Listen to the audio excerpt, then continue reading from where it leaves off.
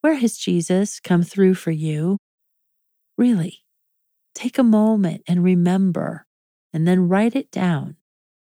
Remembering fertilizes our hope. It makes our faith burgeon and bloom.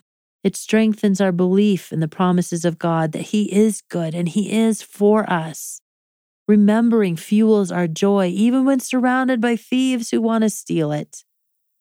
Sometimes being a joyful person amid this crazy world seems impossible.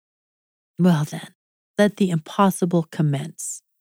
Because one of the secrets to being defiantly joyful is that it has absolutely nothing to do with the circumstances going on in your life or your world. Defiant joy does not depend on feeling happy. Defiant joy is solely based on the victory of Jesus Christ and all that He has won for you. It rests on the fact that you are completely and utterly loved and cared for.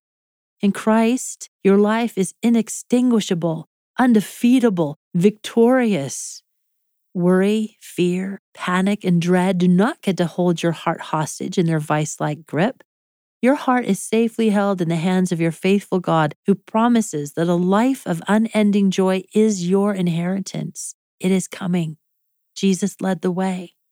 And though the way often includes disappointment, pain, betrayal, and sorrow, none of them get to have the final say.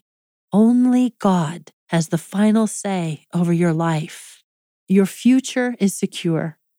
Your Father is faithful. His promises are true. The unseen world is a far more reliable anchor than the seen one. Your trustworthy God holds you and all you love. You can choose to be immensely and deeply grateful for that always. And gratitude is the breeding ground of joy.